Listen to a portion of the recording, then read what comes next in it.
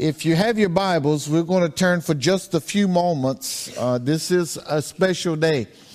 It is a day when we get to witness, not just listen to, but we get to witness someone's profession of faith.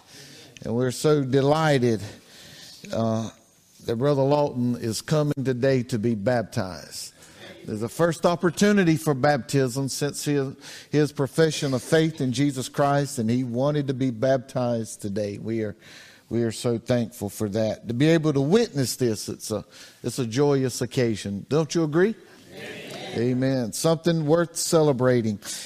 We're going to look in the book of Acts today in chapter 8 for just a few moments. We're going to look in just three verses 36, 37, and 38. And as you're turning there, we understand that baptism is a sign of submission to the Lordship of Jesus Christ. That's what baptism is. It is a sign of submission. When the early Christians declared their faith in baptism, they would shout out, "Jesus is Lord." You know, it's okay. I don't know if we are aware of this, but it's okay when we get baptized to want to just shout out. As a matter of fact, when we're just thinking about all the good things that God has done for us, when it just enters our heart and our mind that Jesus has saved us from a life of sin and saved us from an eternity in hell, it's okay to shout out no matter where we are. And he's worth shouting out to.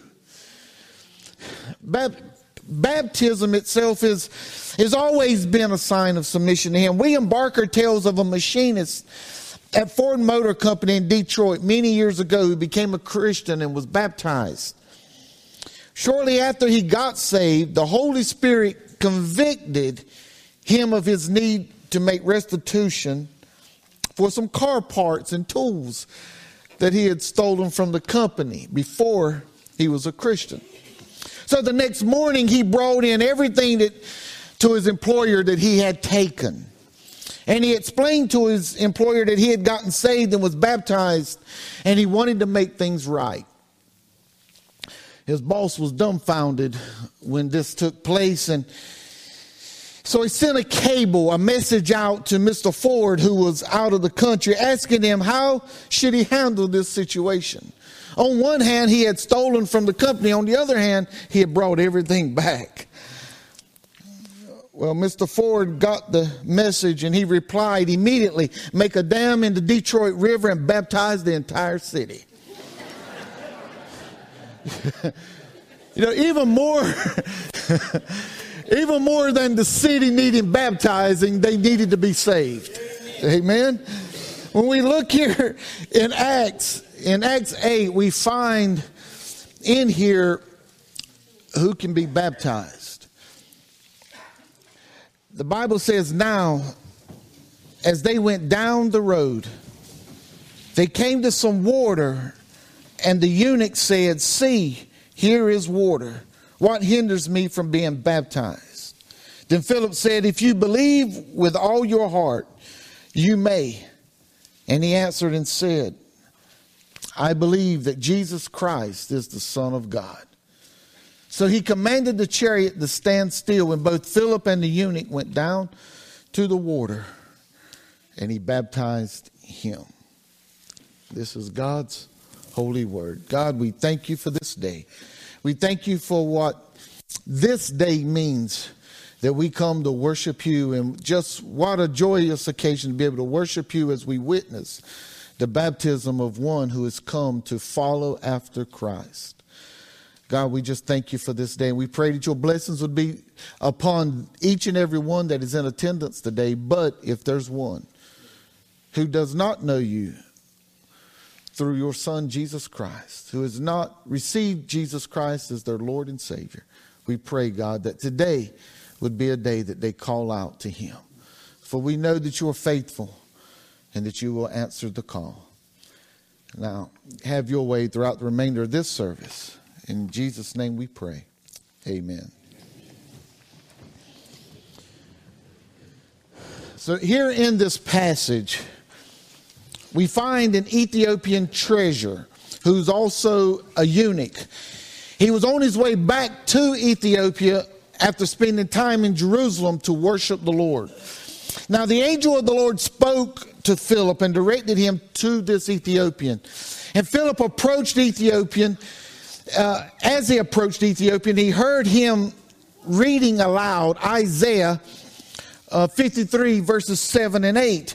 You see there in verses 32 through 33 in Acts 8 what he was saying, but in chapter 53 of Isaiah verses 7 and 8, there's some of the same words, and we find that this is what this Ethiopian was reading. He was oppressed and he was afflicted, yet he opened not his mouth. He was led as a lamb to the slaughter, and as sheep before his shearers is silent, so he opened not his mouth. He was taken from prison and from judgments, and who will declare his generation? For he was cut off from the land of the living. For the transgressions of my people he was stricken. As he is reading this, as this Ethiopian is reading this, he is confounded, he is confused. And Philip approaches him and asks him, does he understand what he is reading? He responds, this Ethiopian eunuch responds, how can I unless someone guides me? How can I understand unless someone guides me? We can't understand the Word of God without the Holy Spirit guiding us.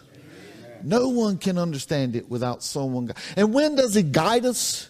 After we've confessed Jesus Christ as our Lord and Savior. Prior to that, He convicts us. But after that, He guides us. Aren't you glad of the guiding Spirit of God? Aren't you glad that He guides us to help us to understand His truth and of His Word? So he then asked Philip if Philip would sit with him, and Philip did.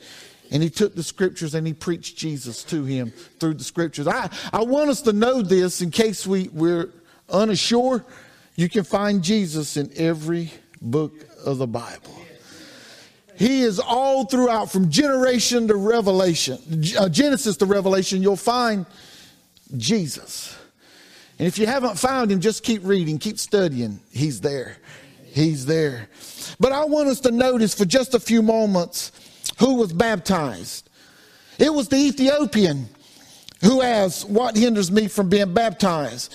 And when this question was asked to Philip answered, if you believe with all your heart, you may.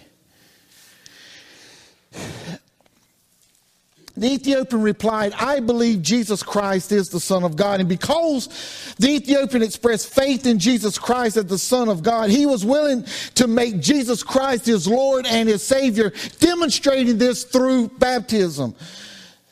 It's here in this passage that we find not only who was baptized, it was the eunuch, it was this Ethiopian treasurer. He's the one who was baptized. But it's not only do we find who is baptized, we find who can be baptized. And that's what's important, because there's many people in this world wondering if they can be baptized. Well, I want to explain that for us so that we can help others know who can be baptized. And it's only those who believe on Jesus Christ as their Lord and Savior.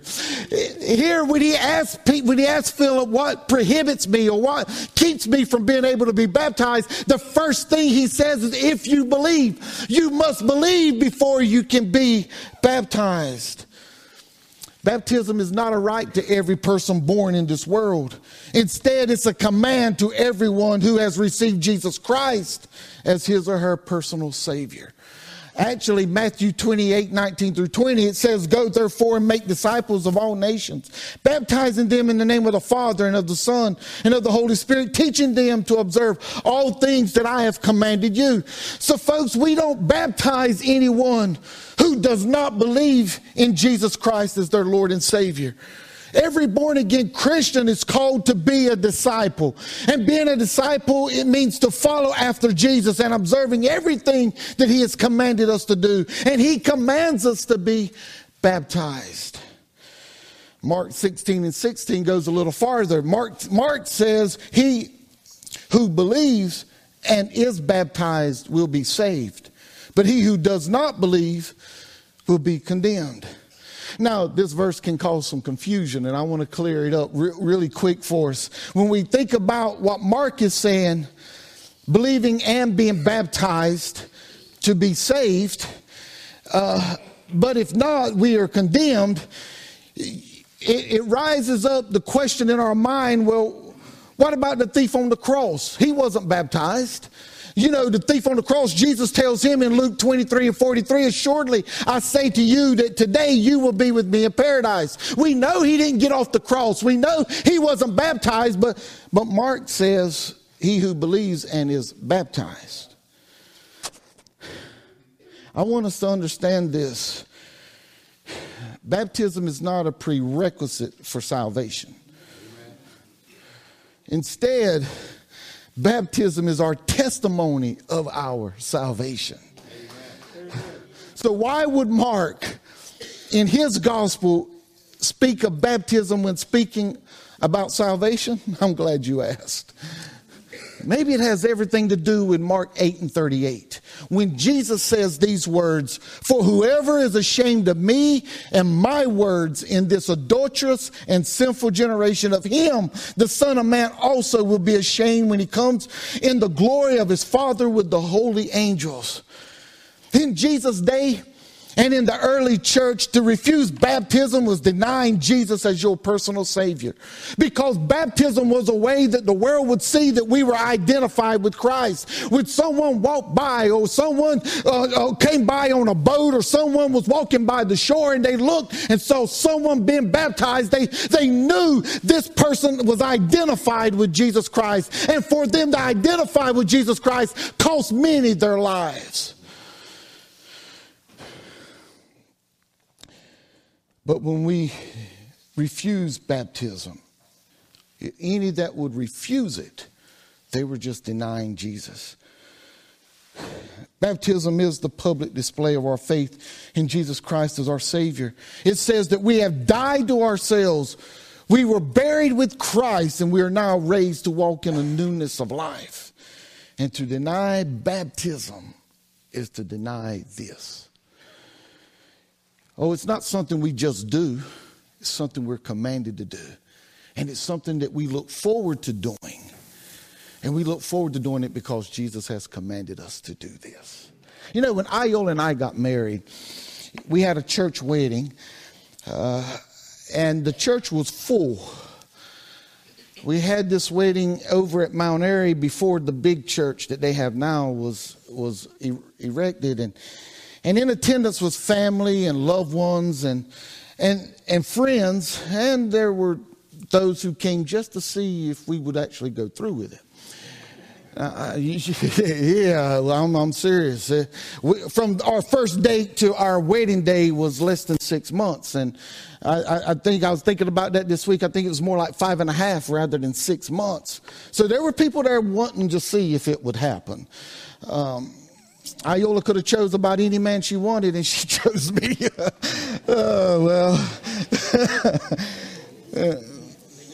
Yeah, I'm going to leave it right there. In that ceremony, we exchanged something with each other, and everyone in attendance saw it. We exchanged rings. And so when we exchanged rings, I placed a ring on her finger, and she placed one on my finger. And in this exchanging of rings, everyone in the congregation that was there saw that now she belonged to me and I belonged to her. So whenever we wear our rings, when she wears that ring every day, when people come to see her or encounter her, they notice the ring, they know she belongs to someone. And now I'm saying this for the message and also something else. I want you to hear what I'm saying. When people see my ring on my finger, they know I belong to someone else. Don't forget that. I said that about 15 years ago when I first come. She belonged to me and I belong to her. I'm not looking for a wife. She's not looking for a husband that I know of. So just remember that. But also, help us spread that. Also, what I do know is that if she's not wearing her ring, it can seem to some that she's ashamed to be identified with me. If I'm not wearing my ring, it can seem to some that I'm ashamed of being identified with her. Do we get the message here? I understand that there are fears, and we all deal with fears. Trust me, I understand fears. And I understand there are those who have a fear of water. But for those of us who have been born again, those who the Spirit of God has been quickened within us, that spirit isn't a spirit of fear, but it's a spirit of power. We have no reason to be afraid to be baptized. We have no reason to be afraid to tell people that we belong to Christ and He belongs to us, because He's given us power, not fear. As a matter of fact, 2 Timothy 1:7 says, for God has not given us a spirit of fear, but of power and of love and of a sound mind. So as born again believers, we don't have the privilege to choose whether or not we're going to be baptized. Instead, the baptism is our public display of our profession of faith. And choosing not to be baptized is seen by many as being ashamed to be identified with Christ. And He had just said, for whoever is ashamed of me and my words in this adulterous and sinful generation, of him, the Son of Man, will also be ashamed when He comes into the glory of His Father. It's not an option, it's a commandment.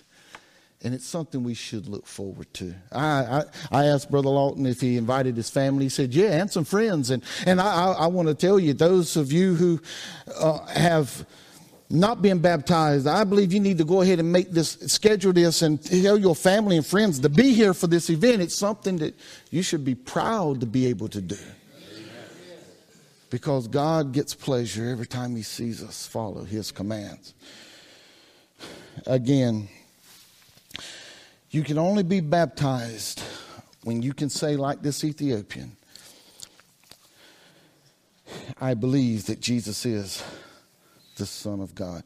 Charles Haddon Spurgeon, writing in The Sword and the Troll, said in April of 1890, boy, they spoke so eloquently in 1890.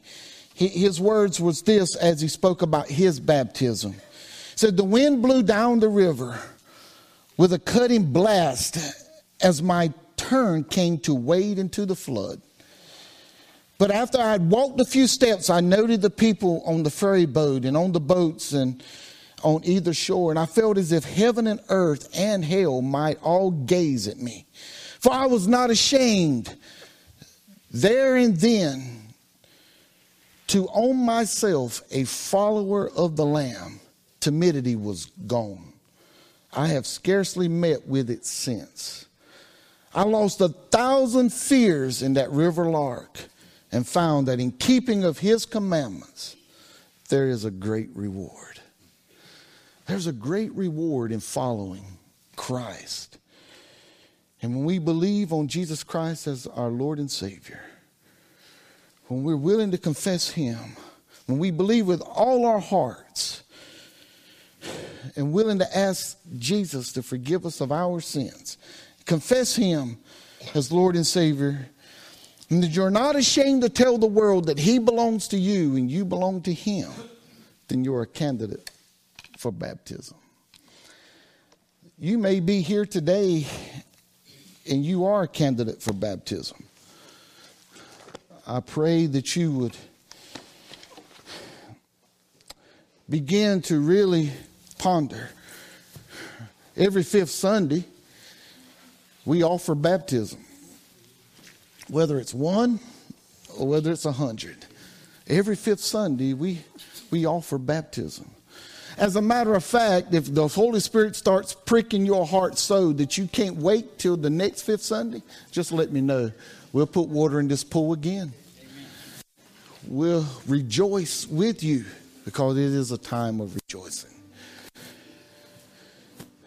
But you may be here and you don't know Jesus as your Lord and Savior.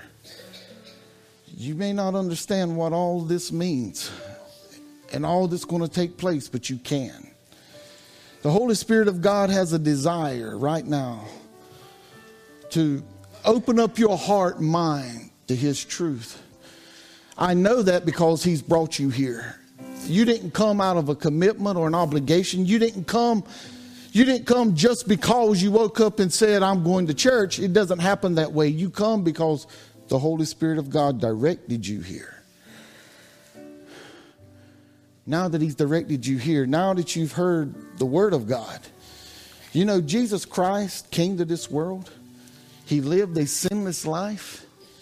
He died the death of a sinner, though there was no sin found in Him. And on the third day, He arose from the grave, conquering death, hell, and the grave.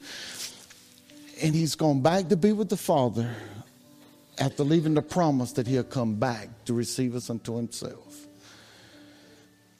That is the gospel. And if you can believe this, you can be saved. But you not only have to believe it, you must receive it. And if you're willing today, we can make you a candidate for baptism. Would you today? As every head's bowed, every eye's closed, would you today be willing to become a candidate for baptism? Do you believe that Jesus is the Son of God? And are you willing to accept Him as your Lord and Savior? If you are, pray this after me, would you? Pray this along with me. God, I thank You for loving me.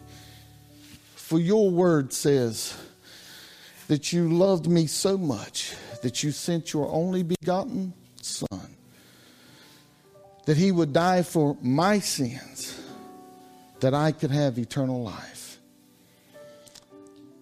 God, I thank You for sending Your Son. And I believe He is Your only begotten Son. I believe He died for me and He arose on the third day. I believe He's coming back. God, I asked You would forgive me of my sins. For I receive Your Son as my Savior. Thank You, God, for saving me. Now give me the strength to tell the world that I belong to You and You belong to me.